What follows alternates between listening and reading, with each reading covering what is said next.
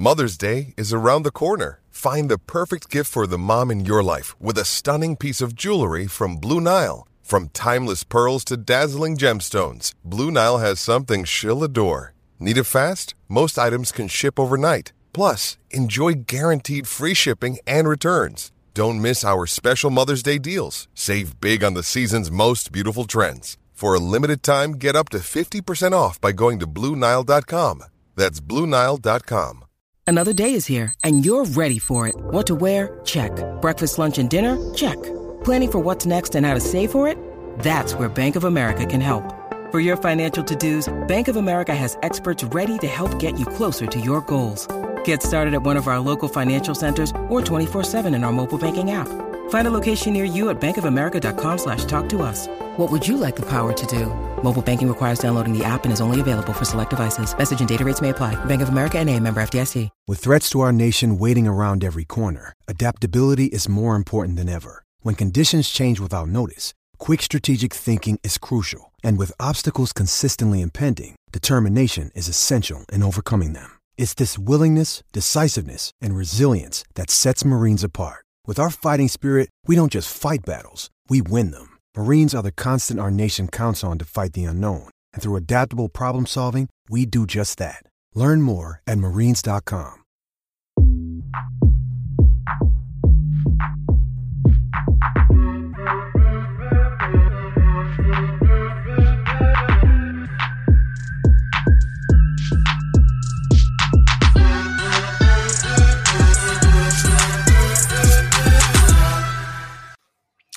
Hello, welcome to another Touchline Fracas podcast. I am your host, Lewis. I'm joined by, three brave gentlemen this weekend. Three very, very brave gentlemen this weekend. We've had to contend with the petrol crisis, dropping points this weekend as well against rivals. Good evening. Good evening, Tobes. How are you? I've heard you've just got home from Emirates Stadium now. No, I didn't just get home. I got home. I actually didn't know that. I didn't know that. You know what time I got home because I left the game early. You know that, bro. You're just saying this. What are you saying, Lewis? Tap out Tobes. How many times are you going to bang this shit joke? You're stupid dude. But it's funny every time, though. Oh, man. It's funny How many every times are you time. going to bang at this joke? No, but it's funny. As many times as I can, bro. As many times as I can. Cool. I forget you lost as well this weekend, but fine. It's too sweet, I swear. And obviously, you heard the voice of Babs. How you doing, man? Loving the do-rag that's going on happy, here. Man. I'm happy, man. It's a wonderful pattern on the do-rag. Thank you, man. I wish the listeners could see it, but yeah, man, I'm in a good mood, Obviously, the result didn't go our way, but football's still football, so I'm still happy.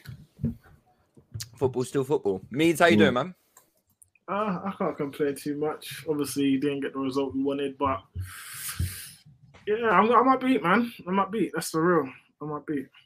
Hey, listen, you have to be upbeat in life, man. You have to be upbeat in life, and I'm wonderful today.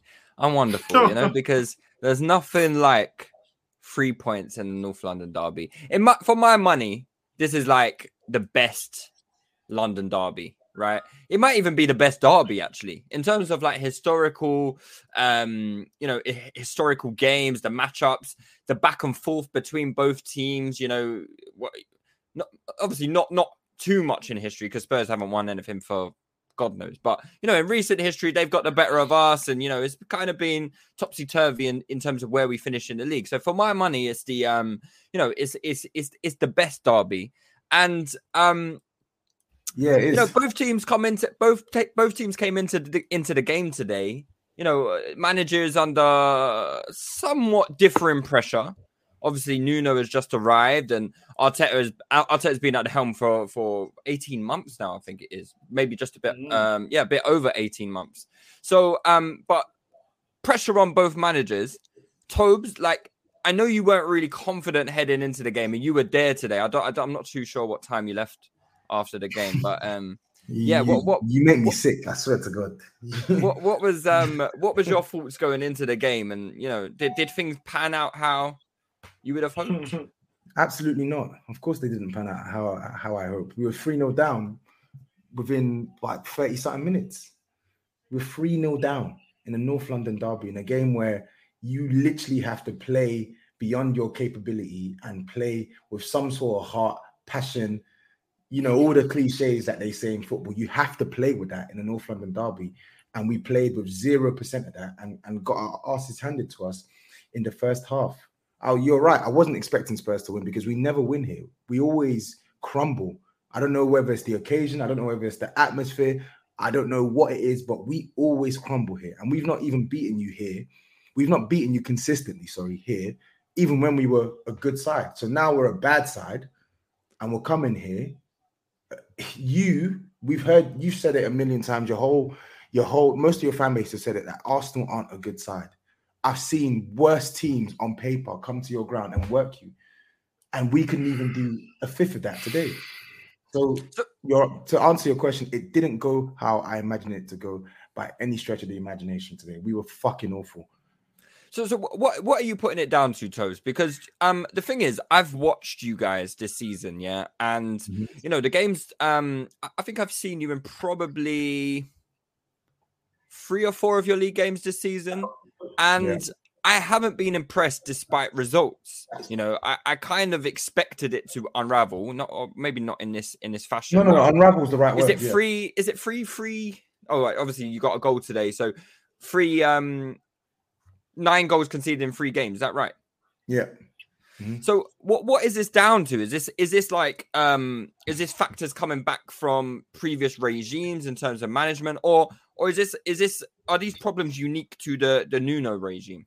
It's not unique to the Nuno regime, no, but it is alarming that he's losing. Even Jose didn't lose 3 games 3-0 or conceding 3 goals back to back with a worse defense. Because we've improved it with Romero and whatnot. But why doesn't he play? Michael Bridge, you asked me. Michael Bridge made a great point today. Not one of the signings we made in the summer started today.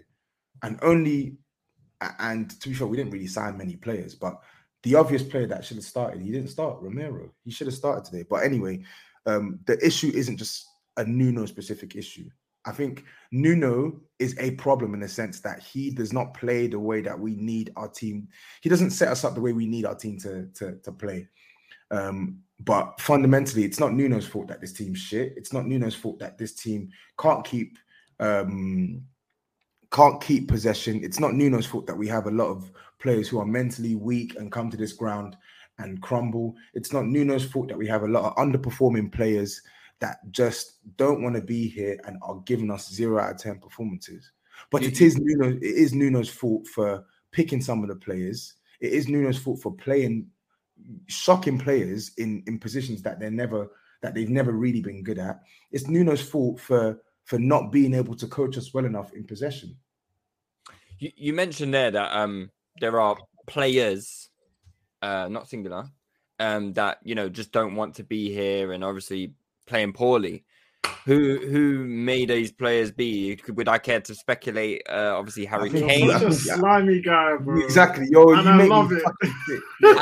I You make me so sick. I swear to God, you're literally. Hey, I didn't want to You're assume. slime. That's what you are. You're slime. I didn't want to assume, man. I didn't want to assume, but you mentioned players, so I'm just wondering who else to add to the list as well. Yeah, because Ndom didn't want to be here. He probably still doesn't want to be here as well. He was trying to leave in the summer, but yes, the main player I'm talking about is Harry Kane. He was awful again today, and he was at again fault. by Gabriel and Ben White this week. Actually, interesting. Ben White didn't padlock anyone. If anything, he should have given away a penalty as well. It's not it was a stonewall penalty that they didn't give. But again, I wouldn't know because I didn't see it in real time because I wasn't there. So but yeah, Kane don't want to be here, and I feel like he just doesn't care anymore when he plays, and it shows. Like he's just so languid, so. But can you blame him, bro? You're right. I can't blame him. I think you can blame him. I think you blame him. No, I can't blame him. Wait. How could you? Okay, Babs, I want to hear this. How can you blame Harry Kane for signing a? How long was the contract extension? Sorry, no. Why not even talk about a contract? I could put that to the side. I could park that. But can you blame him for feeling demotivated right now? Yeah, because at the end of the day, you signed the contract. You signed a contract at your employer. You do the job. You do your job. It's that simple. If all of us here were unhappy at our job, you trying to leave? You trying to leave? Yeah, I would try to leave. But if I've signed a contract for X term, no.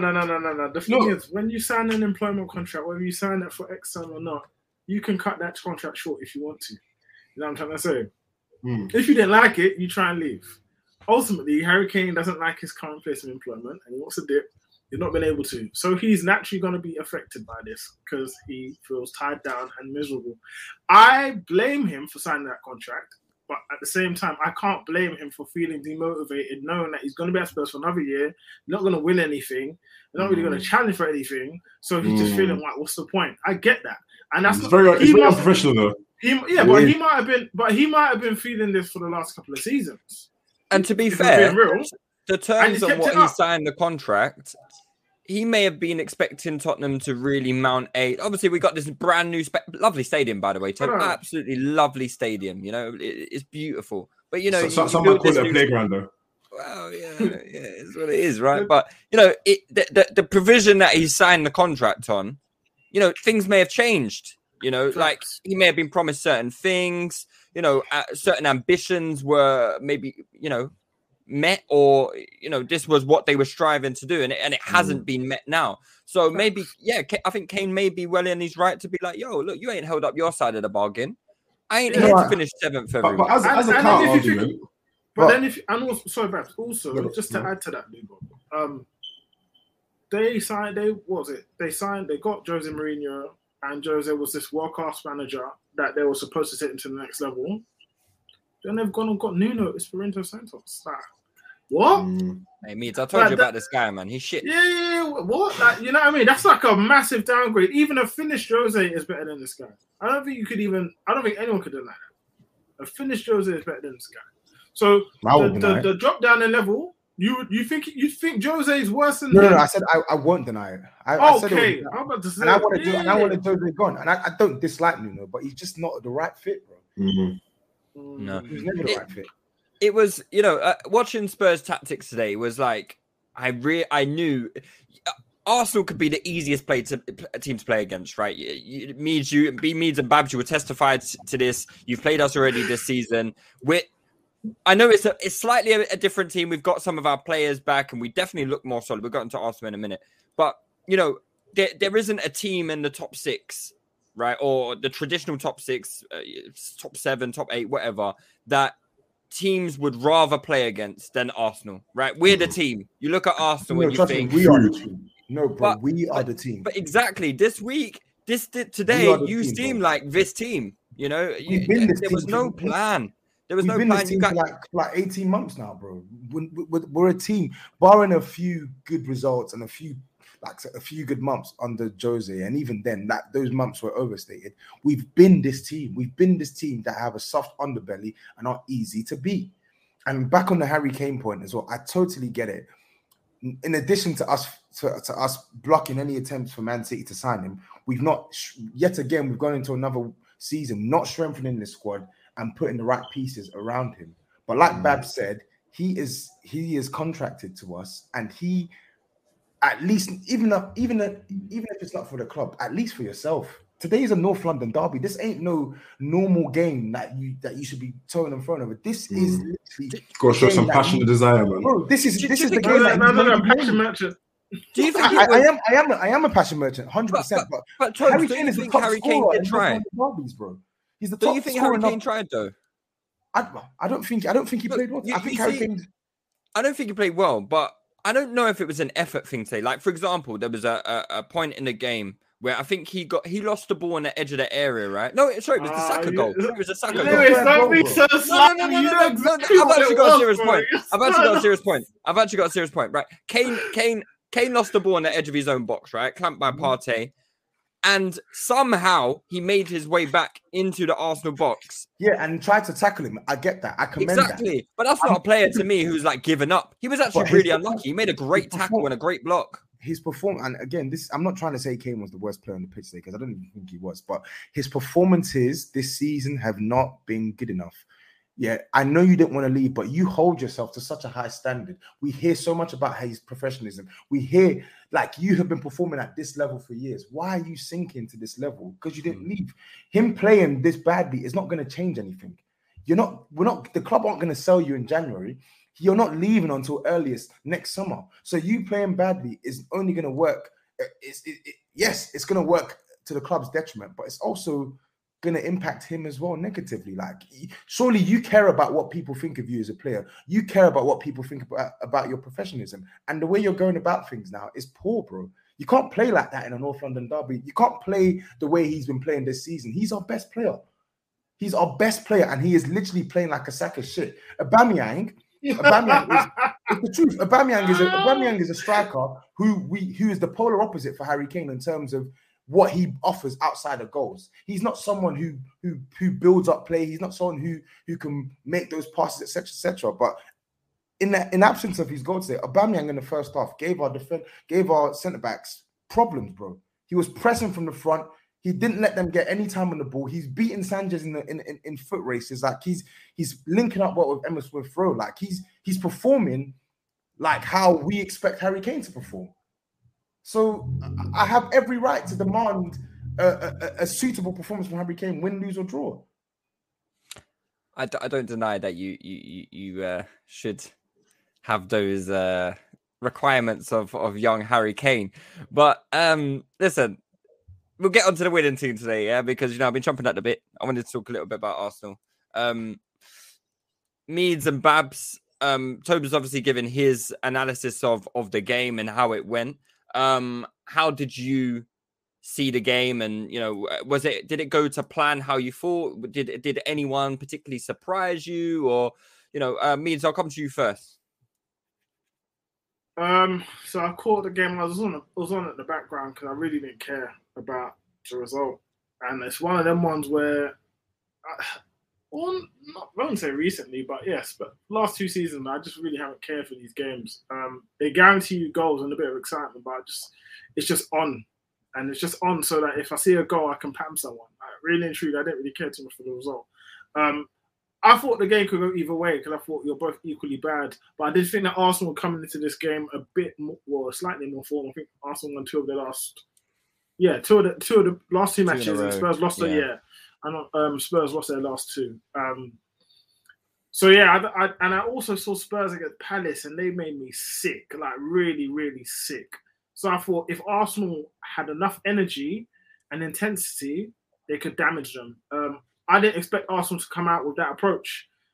So I'll give credit to Arteta for actually being brave, because that's not really words I could really use to describe Arteta.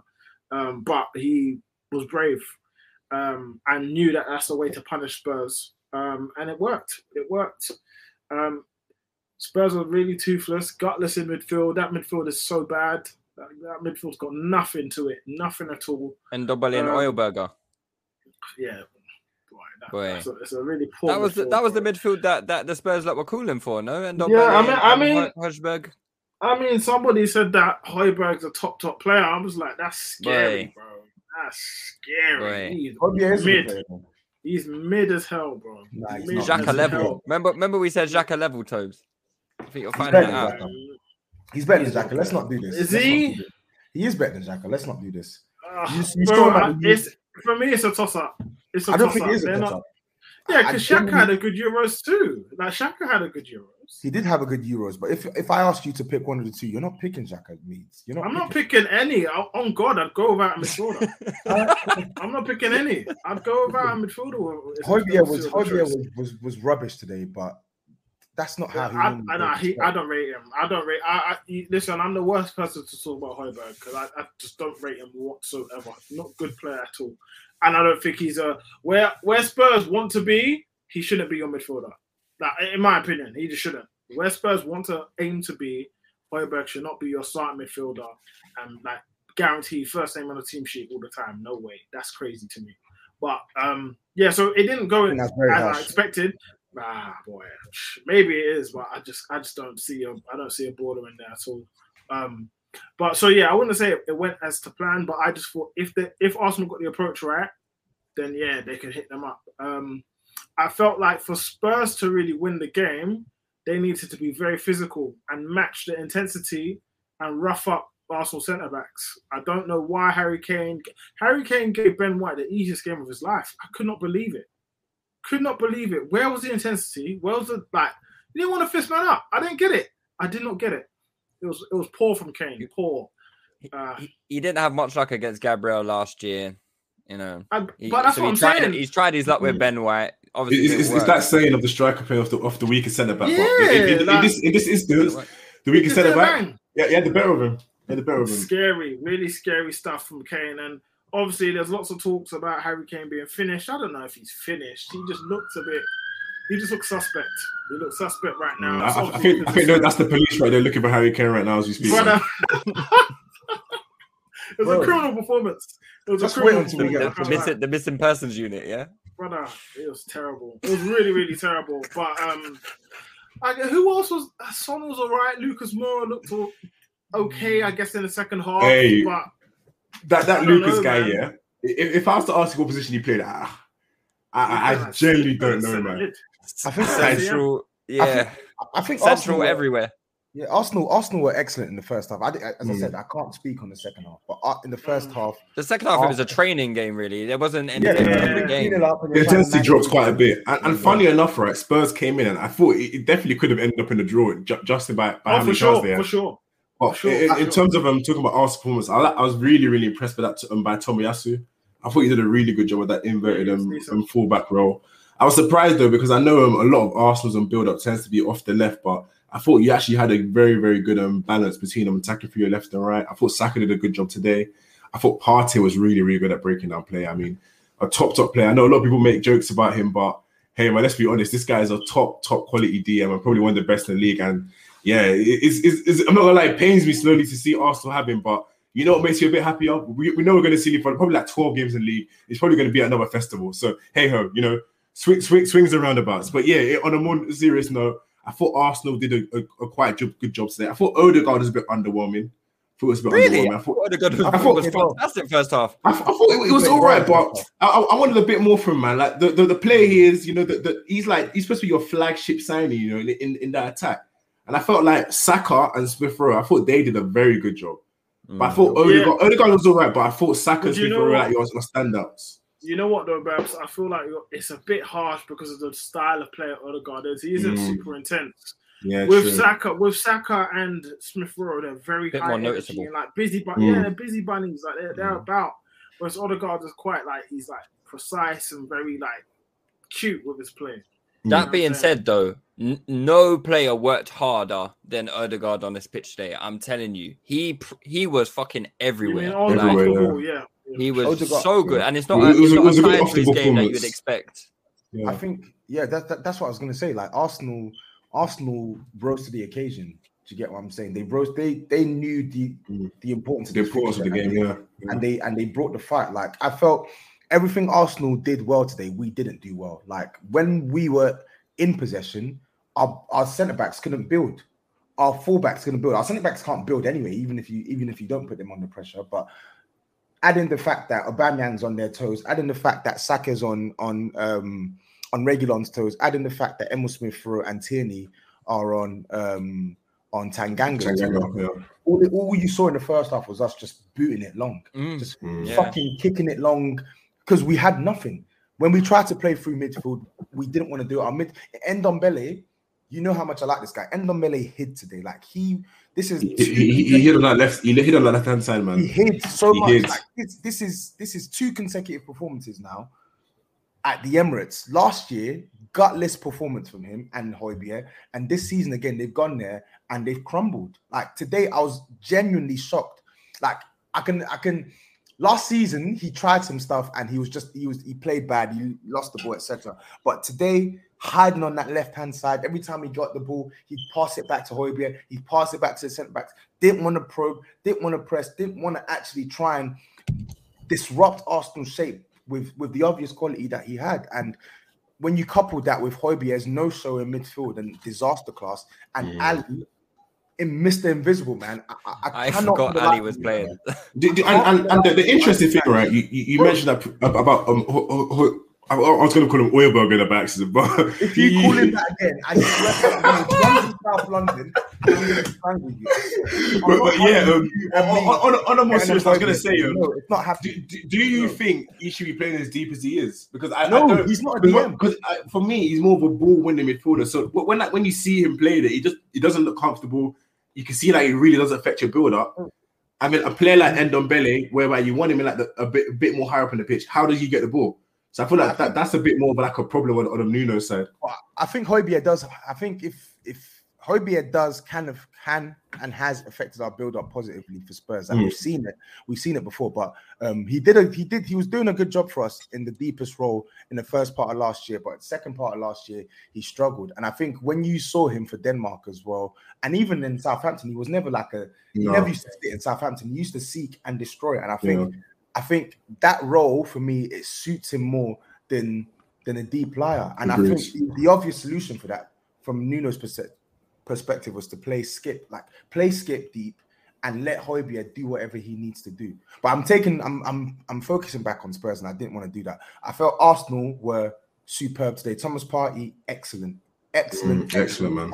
Top draw midfielder, and I've always felt this about Thomas Partey. Emil Smith-Rowe, I told Turkish midweek that this guy's going to turn up. I know he's going to have a good game today. It's just a case of whether Ndom can match, and he didn't. He didn't. Odegaard turns up again against Spurs, fair play. And even Granit Xhaka played well today, but it's just you guys were letting him turn so easily out of the press. It was annoying. It was pathetic. It's just so frustrating because Arsenal's midfielders played well today, but as I said, whereas they were 10 out of 10, we were 0 out of 10. Everything that they did in possession, we couldn't do. Everything that they did out of possession, we couldn't do. And I just don't understand why. Why did we show this team so much respect? Like, why? Yeah. No disrespect, but Arsenal are not a good side. No, we're not. And we've shown that over the last 18 months that we're not a very good side. But one thing I would say, this starting lineup, I consider this team that we put out today to be our strongest team, right? And I was quite impressed with what I saw today. I think this may be the probably the first time we've had this whole bunch of players on the same pitch together.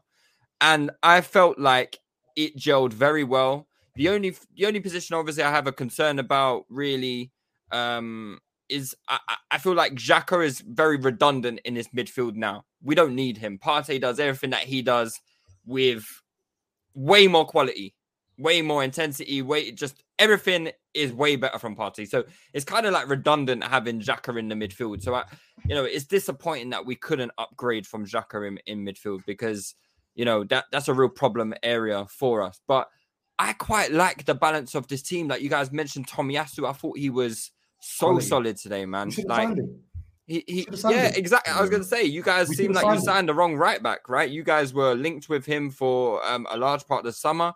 I wanted us to sign him and play him at centre back. We should have signed this guy. And he looks like he'd be good at centre back as well, even for us. He'll be the perfect repair with Romero as well. This is what I said. I said Romero is the brawn, aggression, and then Tommy cultured, technically assured. Like, why didn't we do that? Because we've got nincompoops running this fucking club. Yeah, I mean, look, I'm really happy with the signing of Tomiyasu. Obviously, bringing Gabriel back as well. Gabriel has been a colossus this season. Literally, like it was quality. He only started playing in the Norwich game. I think was his game back. He was excellent. The Burnley as well. I watched that. Yeah, game.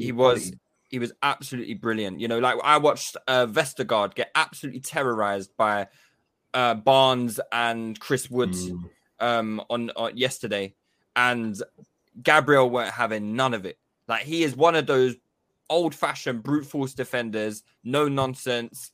With a little bit of quality to him, he can pass the ball a bit. And he's only 23 years old. And this is the thing about this Arsenal team. There's some good players in there. And it's down to the manager to get a tune out of them. And I don't think there's much of an excuse for Arteta because this is his team. This is his team now. He's got the goalkeeper that we spent 30 million on, who I wasn't a fan of. But he was fantastic today. He's been fantastic since he joined. And you know what? I'm buying stocks on Ramsdale. I am buying Ramsdale stocks. Hey, man. I am buying Ramsdale stocks. I don't give a shit. You know what? I don't care. Do you know what? 27-35. You know what? You know what, Babs? You know everything I was concerned about. He's ticking it off as we go along. You know what it is, yeah? Lewis would be the worst stock trader in the world. in the world. We'll see. He just seen a little bit of promise, and he just goes all in. The thing is, though, it's not just a little bit. It's not just a little bit. He's been brilliant in every game that he's played. Burnley, fantastic. He's played 3 games. Yeah. Weren't you a bit worried about the No, it's like 5 games. It's like 5. He's played like 5 games. You can't just judge you can't just say that a player is just gone like that over 5 games. No, I'm saying I'm buying stocks. I'm saying, but to clarify what I'm saying is, when we signed him, I was so anti-decide. I couldn't understand. What were your initial worries, and how has he alleviated them? So I thought he was like the worst goalkeeper in the league or something. Do you know what I mean? But I mean, he was statistically the worst keeper. He wasn't statistically. When I looked into the statistics, he wasn't. He was a mid-table goalkeeper. He was a mid-table goalkeeper by the metrics. And you know what? And don't get me wrong, there are still question marks over the shot stopping. We haven't conceded that many shots. That Son goal, I think he should have done better there. What? It was from 6 yards out. Was it? No. I think he could have done better. 6 yards. It wasn't 6 I'm telling you right now, watch it back, and I guarantee the reactions you need to keep that out. I think he could have done better. Oh, I genuinely think he could have done better. You're having a laugh. I think a top keeper does better there.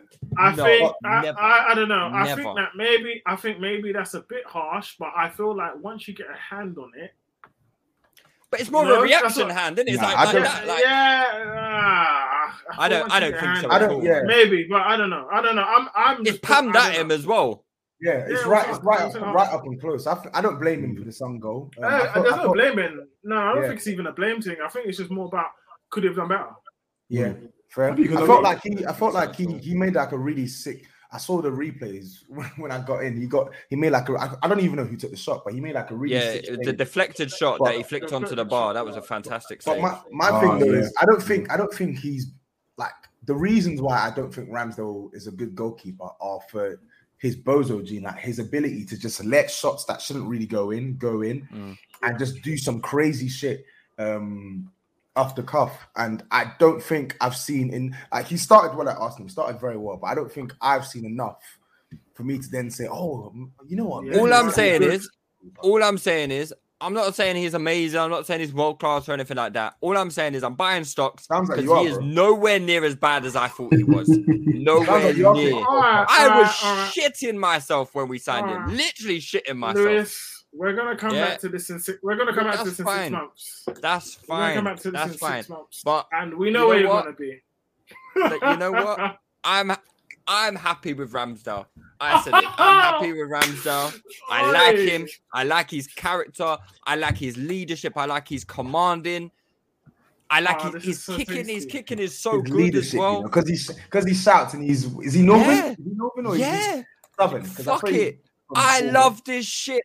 I love football like that. I love it. Shout at your defenders. You love a passion merchant, yeah? Yes, I do. And you should know all about that. You canned me in a Discord for being a passion merchant. You said, oh. Yeah, but that's because you were like, oh, well, the fans are worth like 3 goals.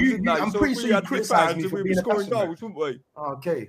I do remember that, Tobes. I remember about the importance of the fans. I remember that conversation. Yeah. You know, but you wear a Spurs shirt everywhere. So like, I saw you in Mykonos with your Spurs tracksuit. You're a liar. I don't understand it. I don't understand it. It's 30 degrees. I saw it too. You saw it, innit? You saw it. I saw it packed away in the suitcase. I saw it in the suitcase. He brought it just in case. I don't know why. 30 degrees, you know. Nah, there was absolutely no need to it. God will punish you for these lies.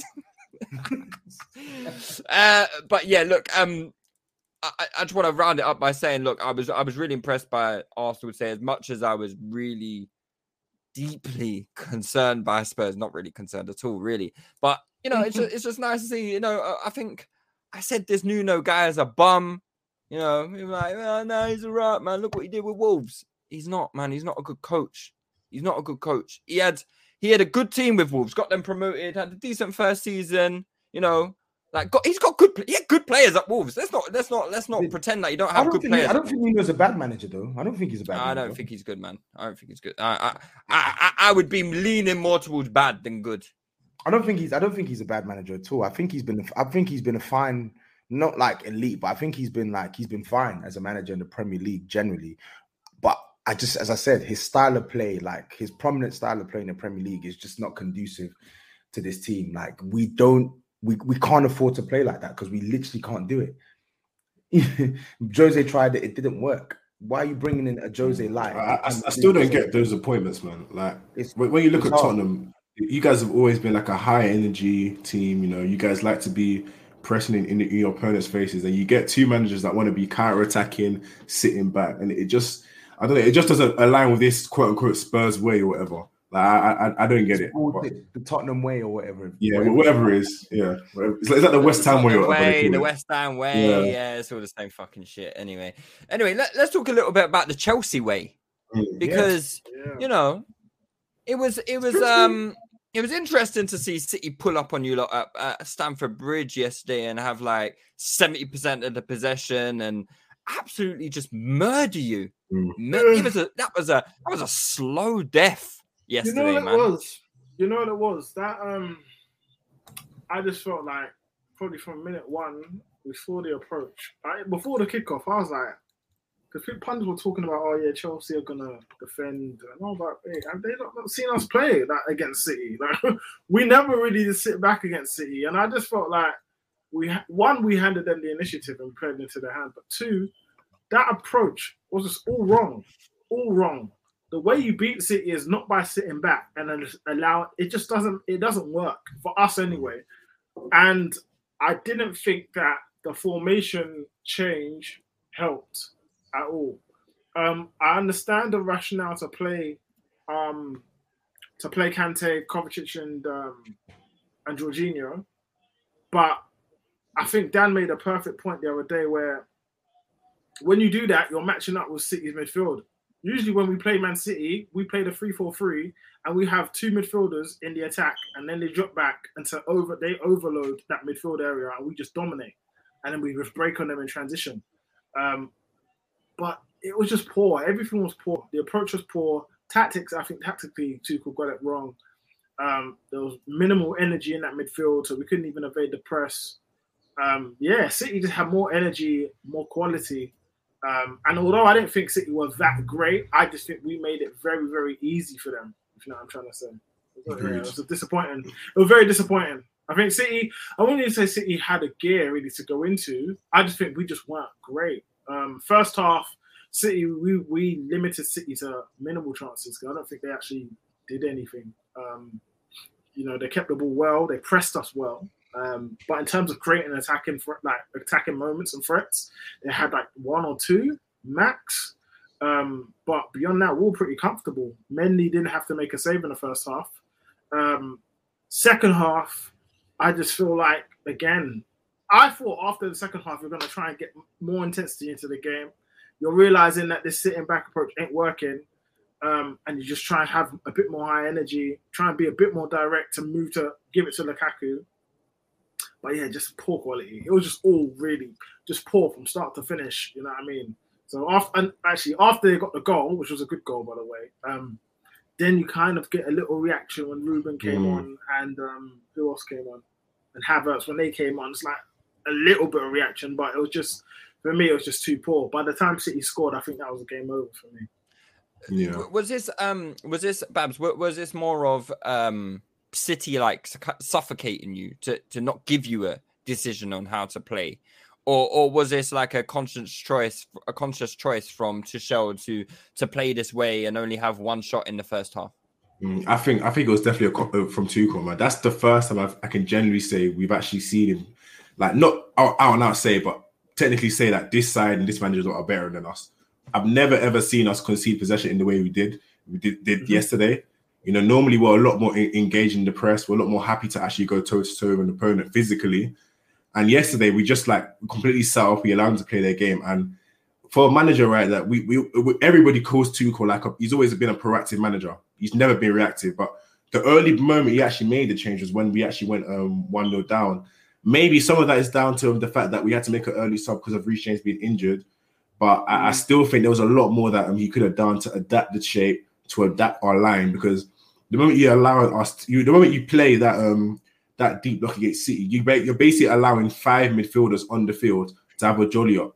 Like you can't do that. You got players like Foden and Bernardo who just enjoy those tight spaces. They're gonna have fun. Even Jesus, like that goal. Not many players are scoring that. Like you were just able to get maneuver in the tight spaces and score, and that's just a benefit of the players that City have. Yeah. So I mean, remind me again because I can't remember who was the player that he twists up for that goal. Jorginho. Oh. But to be honest, I don't think it was terrible. It wasn't even Jorginho that got. I think it was a shimmy from Cancelo that got away from Jorginho.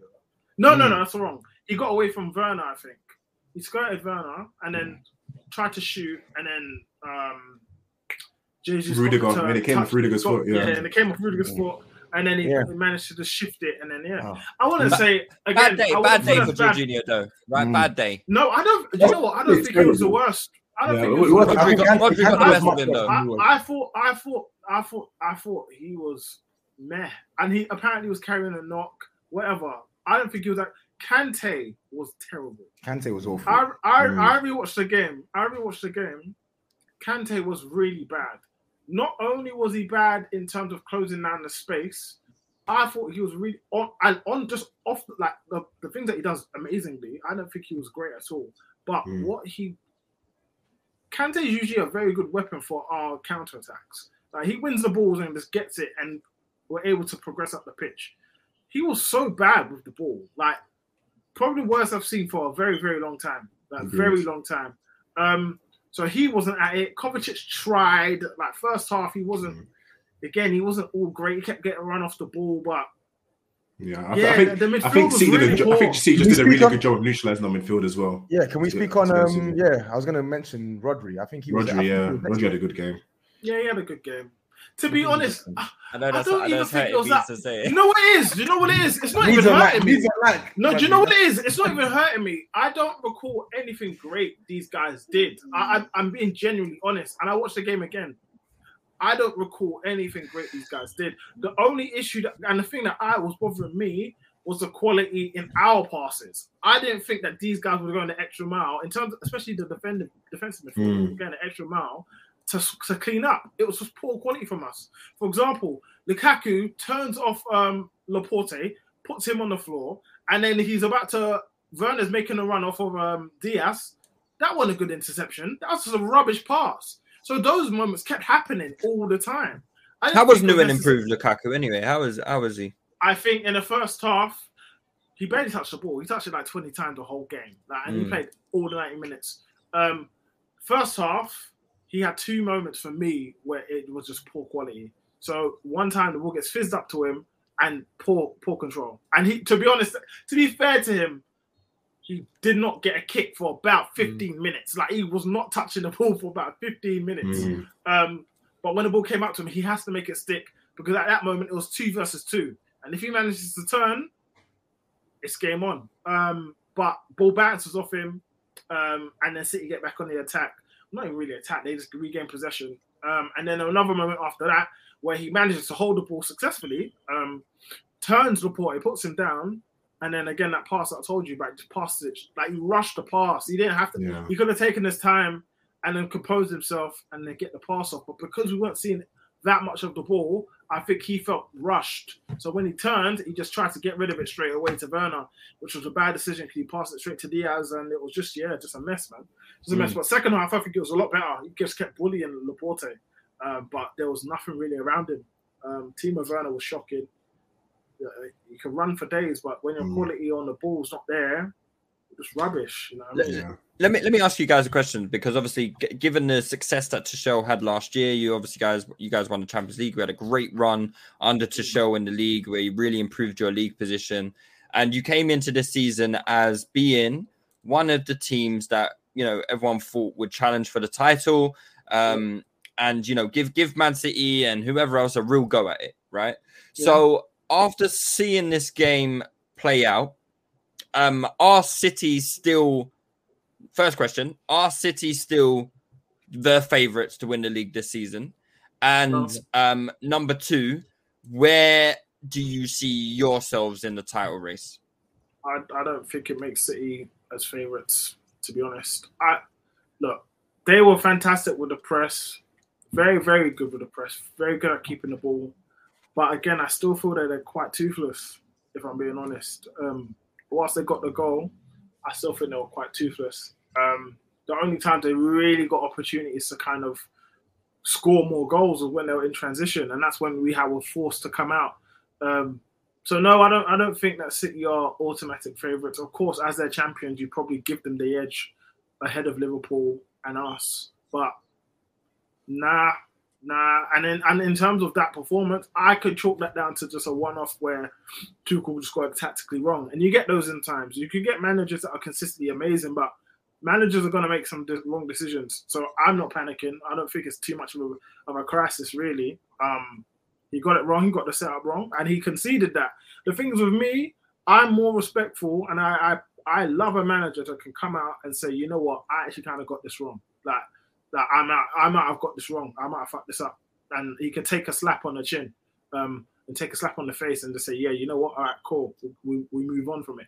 And that's the kind of feeling that you get from Tuchel, where even if something is wrong and even if something looks a bit poor, he'll tell you, yeah. He ain't going to mask it with lies. He'll just say, yeah, that was kind of poor from us. We go again next week.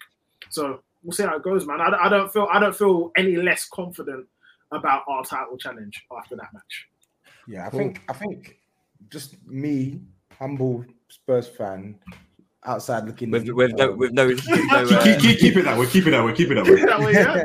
I'm still gonna campaign when I can. But I actually think Man City, I don't think they were toothless. I think they were just profligate, because I felt like even in the what's the difference? Half, the difference is, I think, Meads, were you saying that they didn't create chances, or are you saying that they just weren't able to finish?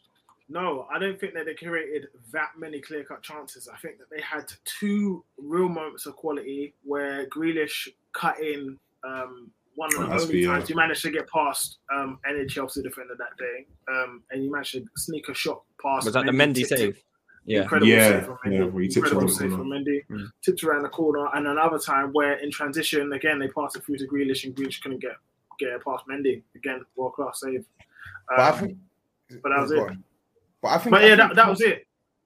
You know, but I think with Man City, yes. So that's what I mean. I think I disagree with that, because I think they were profligate. I think Man City didn't have their finishing boots on, because they had several openings to dead this game. I remember there was one. Jesus had a shot that was literally blocked off the line, and I know Thiago Silva. Yeah. I know it was like they were picking you off, etc.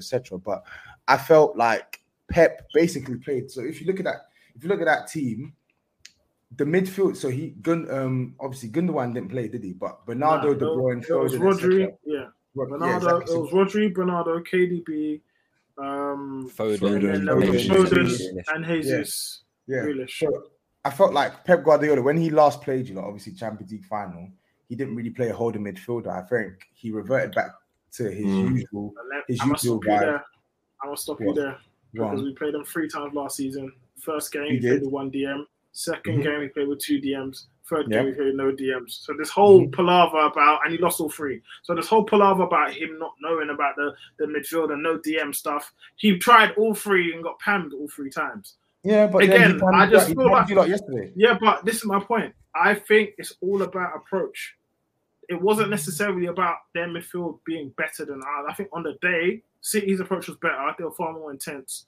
We were just not. And I feel like, again, it's not necessarily just about the DM thing, in my opinion. I think I'm not saying it is. I'm saying that I think that was I'm saying that's one of the things that he changed. But what I'm saying is, overall, I felt Man City, if they had their finishing boots on, I think the conversation we'll be having would be very different. I think they had enough chances to make that scoreline embarrassing. They definitely had like 95% of the game was like basically of course. If Mendy isn't Mendy and you had Kepa in goal, for instance, I don't know how good or bad Kepa's been the past year or so, but I think we'll be having a different conversation. Maybe so. But if my aunt was my uncle, then she'd have balls. Like, you know what I mean? Fair enough. Babs, I want to ask you the same questions that I asked Meads About the title challenges, basically, Man City are they still the favourites based on this performance? And where do you stand? Meads didn't actually answer that question, but for me personally, I don't think it changes anything. I still have the same. I did answer. Not where you stand in the title challenge. Yeah, for me, I said we're still going to be one of the faves. All right, fair enough. I wanted like a ranking. I wanted like a ranking. We're still joint favourites for me. I wanted to nail you to the mast. Joint favourites. No, we're still joint favourites. Yeah, for sure. I say along with Liverpool, City, and us. Cool. But for me personally, I don't think it changes much because I still have the exact same worries I've had throughout last season going on to now, in the fact that we don't really create enough clear-cut chances for me. And added on that now, which has been compounded, is the fact that we've seen Lukaku raise his game, but the 2 10s around him, they've been disappointing this season, especially. They've been very, very disappointing. And you got Werner as well again. I don't think it was actually that bad yesterday. I don't think Werner was actually that bad. I thought he made a couple of dangerous runs, but I think he definitely could have been a lot better on the end of the ball. Let me ask you, what's not that bad? What did he do good for you? He made a lot of stretching runs, like the runs for Lukaku. Is that the benchmark of a decent performance? For Werner, yes, it is. Unfortunately, so. Let's not do that then. Let's not do it for Werner. Okay, but the thing is, right, you can say that, right, but we haven't seen the same from Havertz and Mount in terms of making these stretching runs to test defenses. I don't think we've seen enough of them. They're not strikers. So they're not, Werner but is a striker. I get you, but we've played Havertz in a split striker, for instance. And the whole point of having those two guys to play off Lukaku is to help stretch defenses. Oh, no, that's not what. No. This was the first time we have done the split striker system. Yeah, the first time officially from the start. Officially. It was poor. And largely that's because Timo Werner was poor as well. Like, Lukaku barely got a sniff. So I can't even heap that much criticism on Lukaku. Maybe my only criticism that he didn't get involved in play enough. But Timo Werner, I can't praise man for making runs. That's crazy to me. That's nuts. That's literally what he does. Hey man, look man, that's what he brings to the team. That's what he brings to the team. It stretches defenses. It was a big part of us last season. And you know just how much I've disliked this guy. Listen, him stretching defenses is part of a striker's job. That's part of a striker's job. What? You can't say he wasn't that bad if that's all man did and everything else was poor quality. No, come on, Babs, be serious, bro. No, man, no. That's man. You know what? Timo, I think Timo on a level, Timo is just not good enough for Chelsea. We just put it that. Yeah, no, we both agree to that, but I still just think that the fact that he made those runs, like let's say Lukaku made a better. Let's say Lukaku makes a better pass there. We may not be saying that, Well, does Timo score? I don't know. I'm not going to comment on that. I don't think either of them had. I don't think Werner played well, but to be honest, I don't think he's played well generally for Chelsea. But I don't think either of them had any ample support. I don't think because of your tactics. I don't think Tuchel showed any. But a big part of that was as well, right? I think City and their 2 fullbacks, they did a very good job of pinning back our wing backs. Like Cancelo and Walker didn't allow us to get a sniff. And those two, especially Alonso in the attacking positions, that is a big part of how we attack. And I think they did a good job in that aspect in terms of keeping Aspie when he moved up to wing back and Alonso pinned back. Final point, Lou, before we move on. Again, this is what I mean about approach. It's quite telling that our wing backs were unable to affect the game because we didn't have 2 wide forwards. We had none. And with Lukaku and Werner being central, if they had to move wide, they're still able to penetrate us through the middle. When you play two supporting attackers with the 3-4-3, your wing, their fullbacks don't know whether to stay or go. So they're always going to be on edge. They're always not going to try. They don't know if they could pin the wing backs because then it gives us a 2v1 versus their fullbacks. If we had the wing backs and the wide forwards. So I think just tactically, I think Tuchel kind of got it wrong still. But is what it is. Got you. Let's move on to Liverpool. Liverpool, obviously, you mentioned them as being like one of the joint title favourites, and they actually do sit top of the league at the end of this weekend, despite a 3-3 draw against Brentford, which was just a ridiculous game. Like, do you know what? Big up Brentford, man, because they've come to this league good. severely under-resourced. Yeah, like in terms of their budget compared to other Premier League teams, even teams that they've Norwich came up, and Norwich have got a way bigger budget than them. Who else came up? Norwich and Watford. Watford have spent hella peas on players. Do you know what I mean? So, listen, they're severely under-resourced, and they're giving this Premier League a really good go, man. They've lost one game so far in their 6 games. I think they've played a few of the big guns. Like they played Liverpool, they played Arsenal, they've played Villa. They've played some tough games so far, and they've got 9 points, I think it is. They're doing so well. So yeah, big up them. I think they stay up personally. I think they've got enough about them. They've got enough character. I think they know exactly what they're doing. They've got weapons that are going to hurt anyone at Griffin Park or I don't know what the Brentford Stadium is called nowadays. But another German manager, shout out German. It is the Brentford Community Stadium, bro. Oh, how creative! How creative! Nothing heavy there still. No, nothing heavy. They're definitely a good team. That being said, I remember in the group chat not too long ago, it was about a week ago, when I was saying, look, Van Dijk doesn't look as good as he was before. And I don't blame him because he had a big injury. So he's going to be rusty.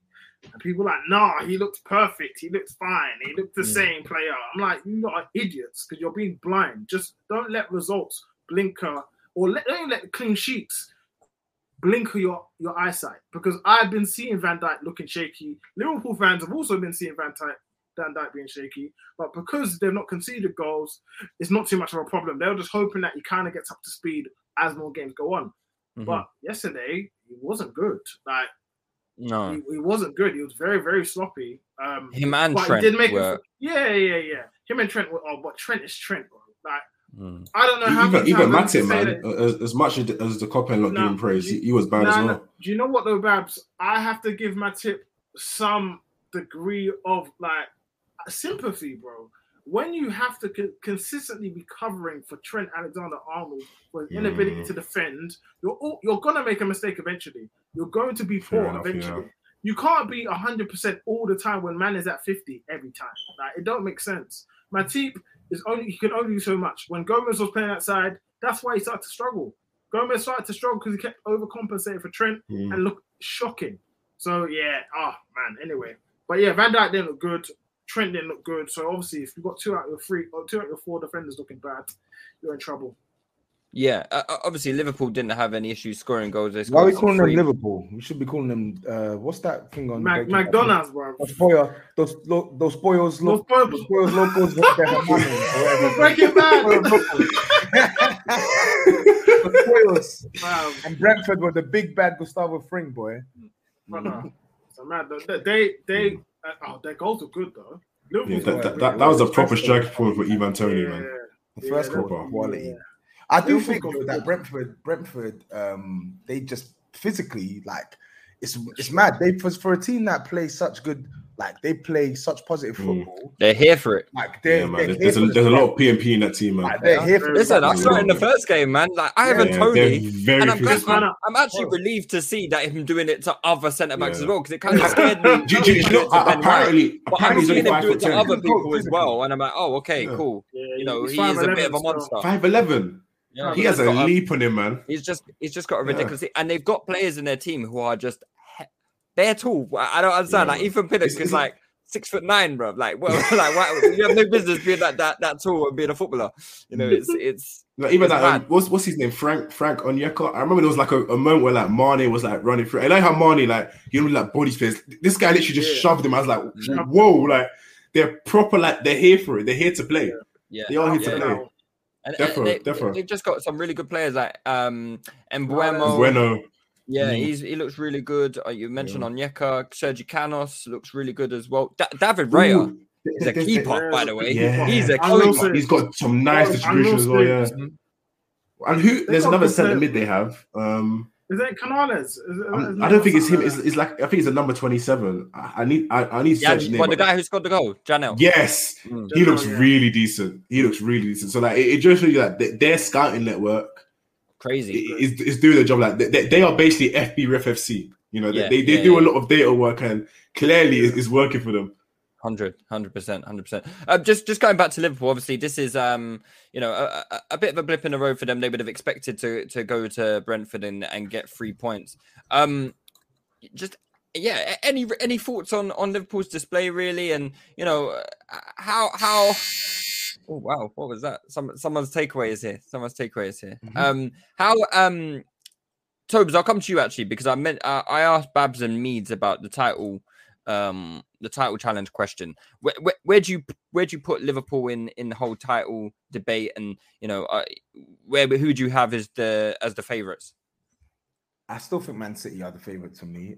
Slight favourites. I think the improvements Chelsea have made to their attack in Lukaku, and the improvements Man United made to their attack and Liverpool getting their players back is just going to make it a much more competitive title race. But City, I would still say I'd edge them ahead. It's weird. I actually predicted Man United to finish second, but Man United, I just feel like they have too much.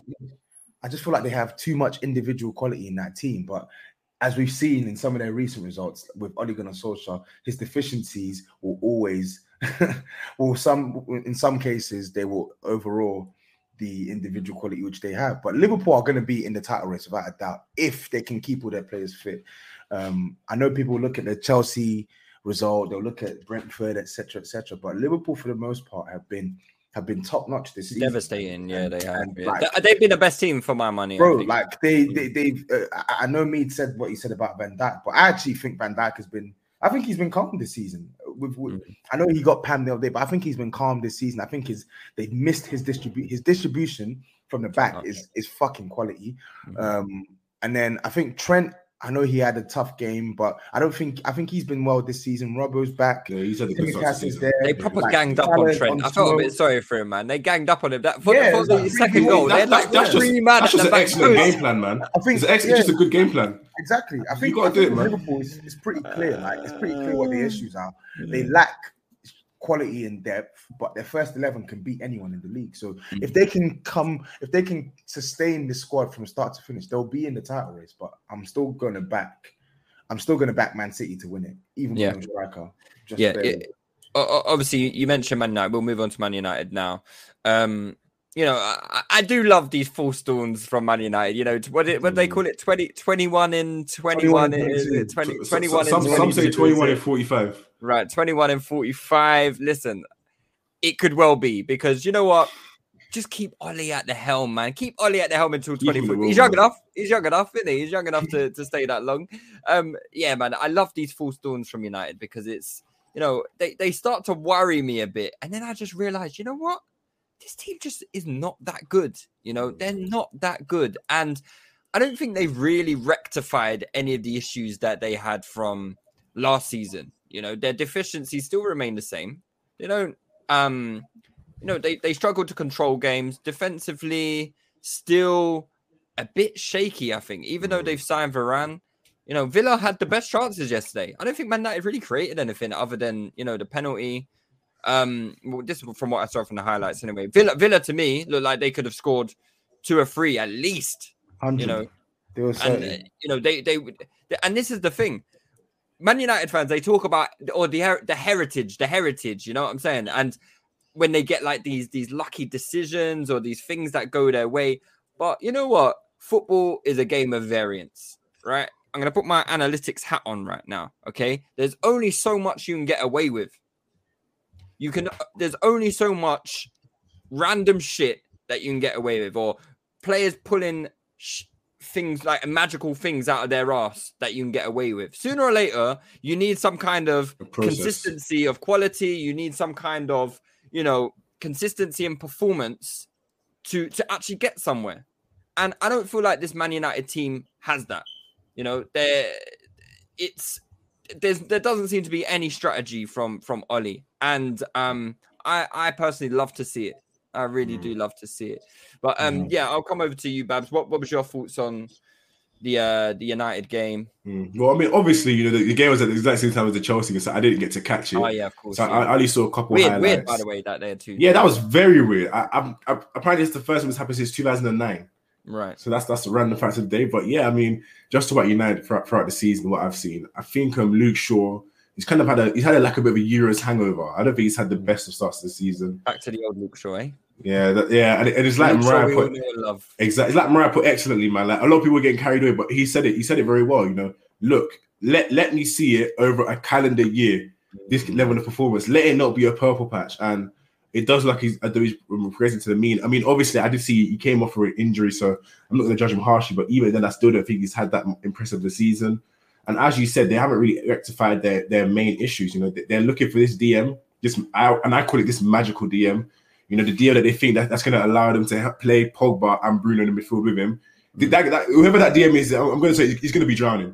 He's going to be drowning because I don't know how he's going to do all the defensive work by himself while simultaneously, progressing the ball up the field, while simultaneously, covering for other deficiencies. I don't know who this guy is, but listen, man, I'm open to any suggestions. But yeah, like there are a lot of problems with United, and as you said, man, the process. Like I don't know what Ollie's actually building, in terms of football. Like in terms of culture, you can see it. You can see like the players are happier.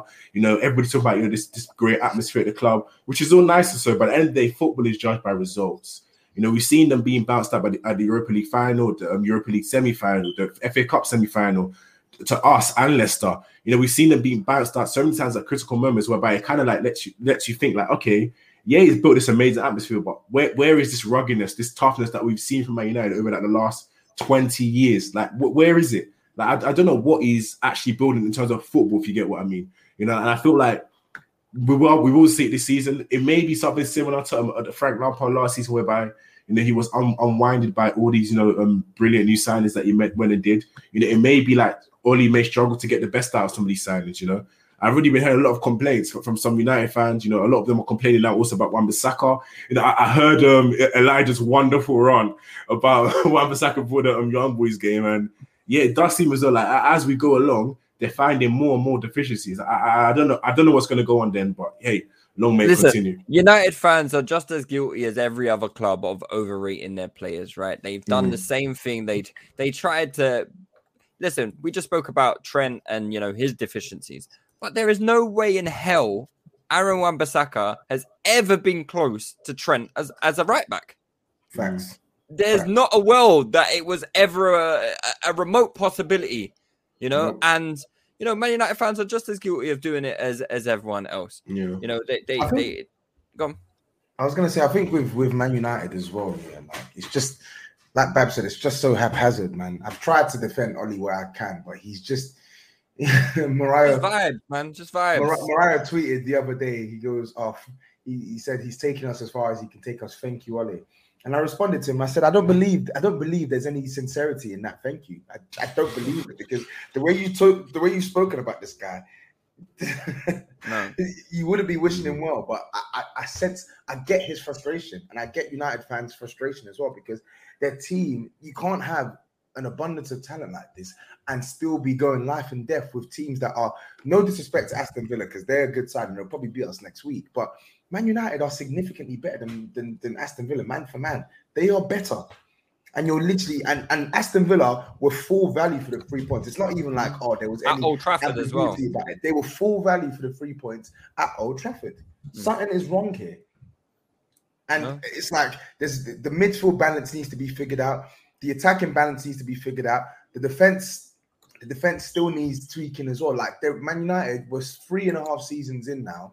Is it 3.5 years now with Ollie's being there? And Man United still don't really have an identity, bro. They have no blueprint that they can just repeat over and over again that can stretch over the course of the season.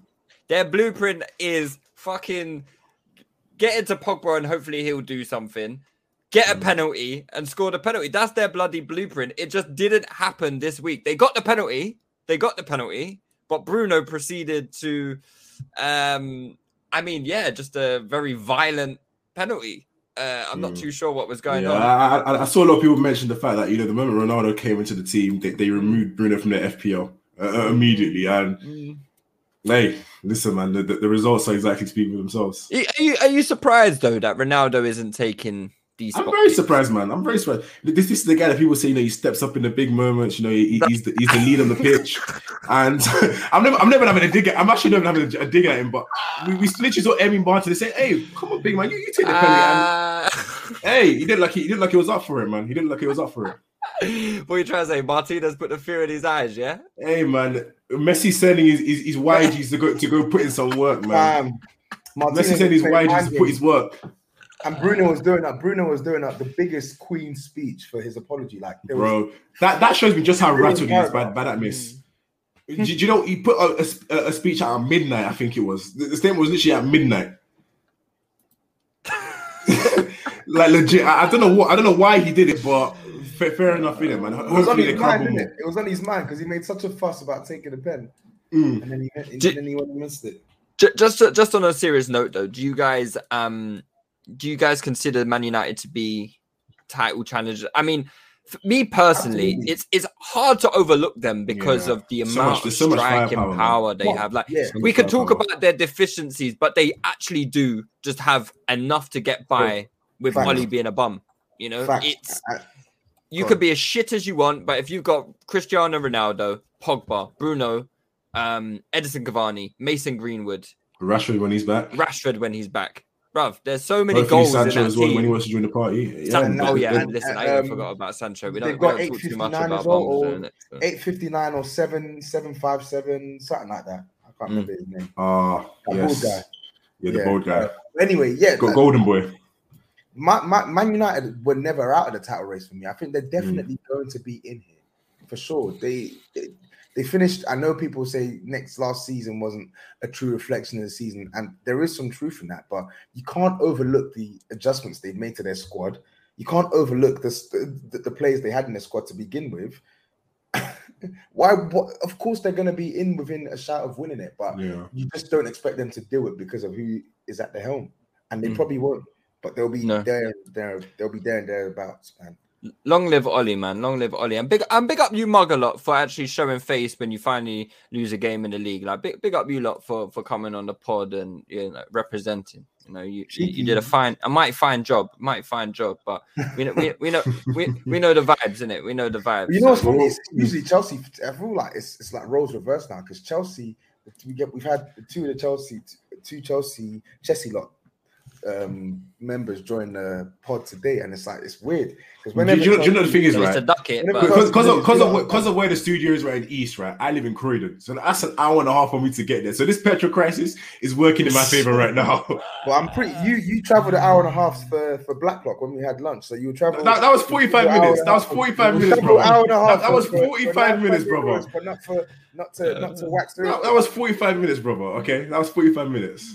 Listen, don't argue about total time because he knows how long it took him to get home from the Arsenal game today after leaving early. But anyway, let's talk. I want to finish on Leicester actually because I just want to have a brief conversation about them. They've started this season very, very, very poorly. Shakily, considering we just spoke about how poor Arsenal have been this season, how poor Tottenham have been this season. Leicester they're below both. Are below both. Yeah. Won 2 games out of 6, and Leicester haven't had an especially tough start to the season. I don't think. I know they've played Man City, West Ham, Man City, Norwich, and Brighton, and Burnley. And Burnley. And so out of those 6 games, you would have thought they would have got more than just the 2 victories. And they've got players back as well, man. They've got Ricardo back. Yeah, they have. They're practically full strength. No, I mean, well, obviously no Fofana. But they've got their brand new shiny centre back, Vestergaard. Partnering Suyuncu, and them two don't look particularly clever. They don't look particularly clever. I think Suyuncu's been poor for quite a while now. Actually, he had a very good start. When it comes to stuff like instant stuff like a quick slide tackle, amazing. But when it comes to a striker bearing down on him or a counter attacking situation, I've seen him give up so many fouls. Weird positioning. I don't think he's a terrible defender. I think he's just at that level, at the Leicester level. If you get what I mean. I don't think he's terrible. So what is, when you say Leicester level, what is the Leicester level? Because is this a top six? In the top six, yeah. So do you still expect Leicester to, despite this poor start, do you still expect Leicester to be in the top six and contending for top 4 this season, or do you think because what I'm looking at them and I'm just thinking, maybe is Brendan, has he reached the ceiling maybe a little bit? I know it's a good question, right? And it's weird, right? Because sorry to interrupt you, but he's gone away from a method that worked last season in the split strikers, where he had Iheanacho and Vardy up top, and he's dropped Iheanacho. He's never played his new striker, and he's gone back to like a different system, and they've struggled to score goals. They've struggled to break down teams, and what was working with last season, they've just like completely moved away from it, which is another thing that to that note, in my opinion, as well. Yeah, I mean, I think he's done the correct thing. When you want to spice up the team a little bit and, maybe bring a team to have a new ceiling to punch through, you invest in like young, ambitious players. So like, obviously they bought Patson Daka, Samare, Yannick Vestergaard, Ademola Lookman. They've bought players that,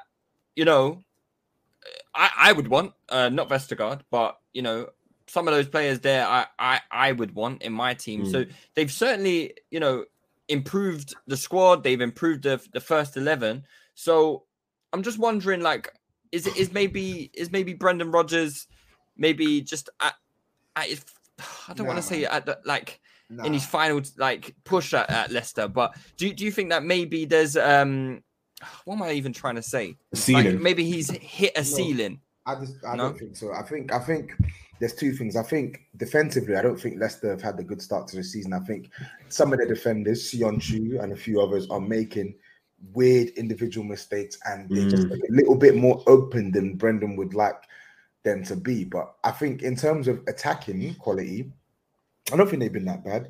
They played Brighton the other week, and I think, did they lose to Brighton or draw to Brighton? I can't even remember. I think they drew, but they deserved to win that game. They had like two. No, they lost. No, they lost to Brighton. They lose. Yeah. It was 2-1. No, they had a goal disallowed, wasn't it? Yeah, they had like two legitimate goals disallowed. Yeah, that's it. I think it's not panic stations yet for Leicester. I think Brendan Rodgers. It's quite early to judge as well, to be fair. Yeah, Brendan Rodgers is going to turn it around. It's only 6 games, bro. Spurs were top of the league 3 games ago, and now all of a sudden we're minus 6 goal difference. Like, I think it's too early for me to suggest that Leicester.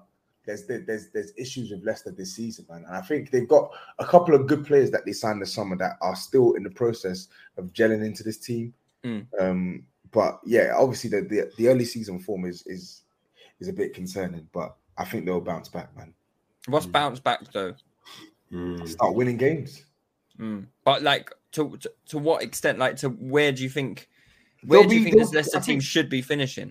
They'll finish. I think they'll finish top 6, top 7 this season. Right. Okay. I think they'll finish top 6, top 7 this season.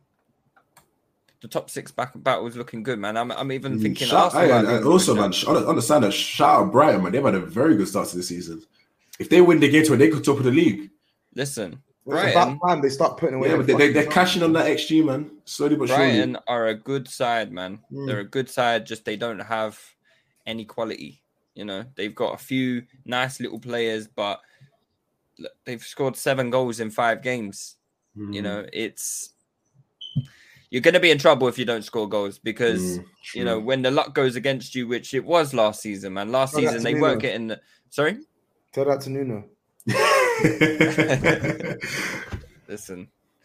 Listen, we'll let you do that too. But anyway, we'll call it a night. It is getting late. We did say a 45-minute pod. It's now been an hour and 16 minutes. So hey, man, we just want to treat our listeners, man. Treat our listeners. No, 100%. But I'm tired. So we'll call it an evening there. We hope you've enjoyed the pod. Thank you for tuning in. Use the hashtag and all those kind of things. Babs, Tobes, and Meads is gone now. He had to dip. But thank you for joining me and enjoy the rest of your weekend, chaps. Cheers, bro. Take it easy.